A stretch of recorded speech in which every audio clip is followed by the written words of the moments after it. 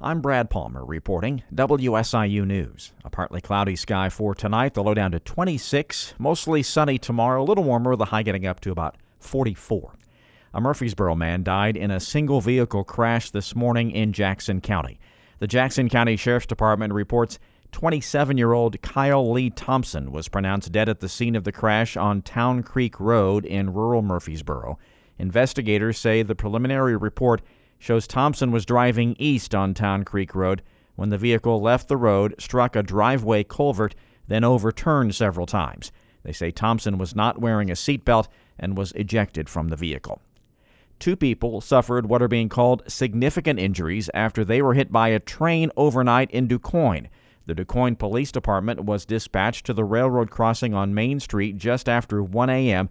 due to an accident involving pedestrians and a train.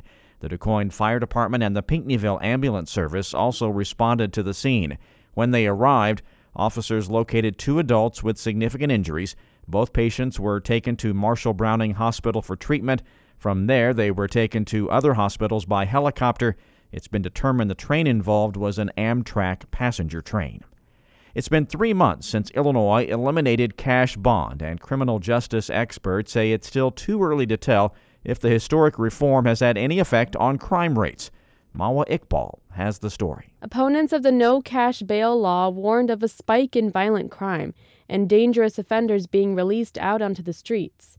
However, Loyola professor David Olson says the only thing they are seeing now is a decrease in jail populations. In some of the smaller, more rural jails where historically people might have been held for offenses that are not detainable, the decreases in the jail populations have been larger than in some of the larger jails. Olson and his team are hitting the road to see how the law is playing out throughout the state.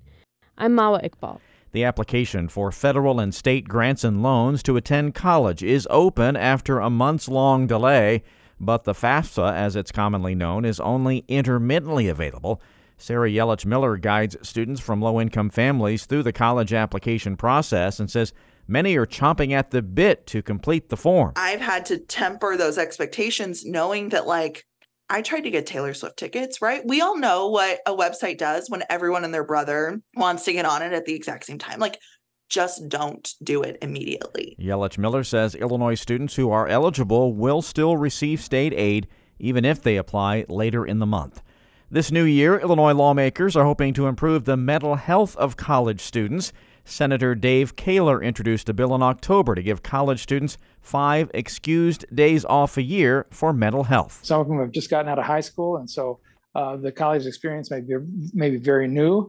If they're in a campus setting that has 25,000 students, they may sometimes feel a little bit lost. He says college students have asked for the excused absences too, especially if they're trying to work part-time jobs and make pay for their rent and pay for some of their books and tuition, and balancing that with taking a full-time load of 12 or 15 hours. The Peoria Democrat says undergrads asked for mental health days after K through 12 students got them in 2022.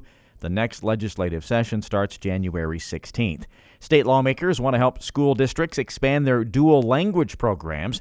Representative Abdel Nasser Rashid says dual language teachers and parents reached out for help. I thought as a good starting point, let's at least provide guidance and resources to schools so that if this is something they want to do and can do, they don't have to reinvent the wheel. The law goes into effect this month. I'm Brad Palmer reporting WSIU News.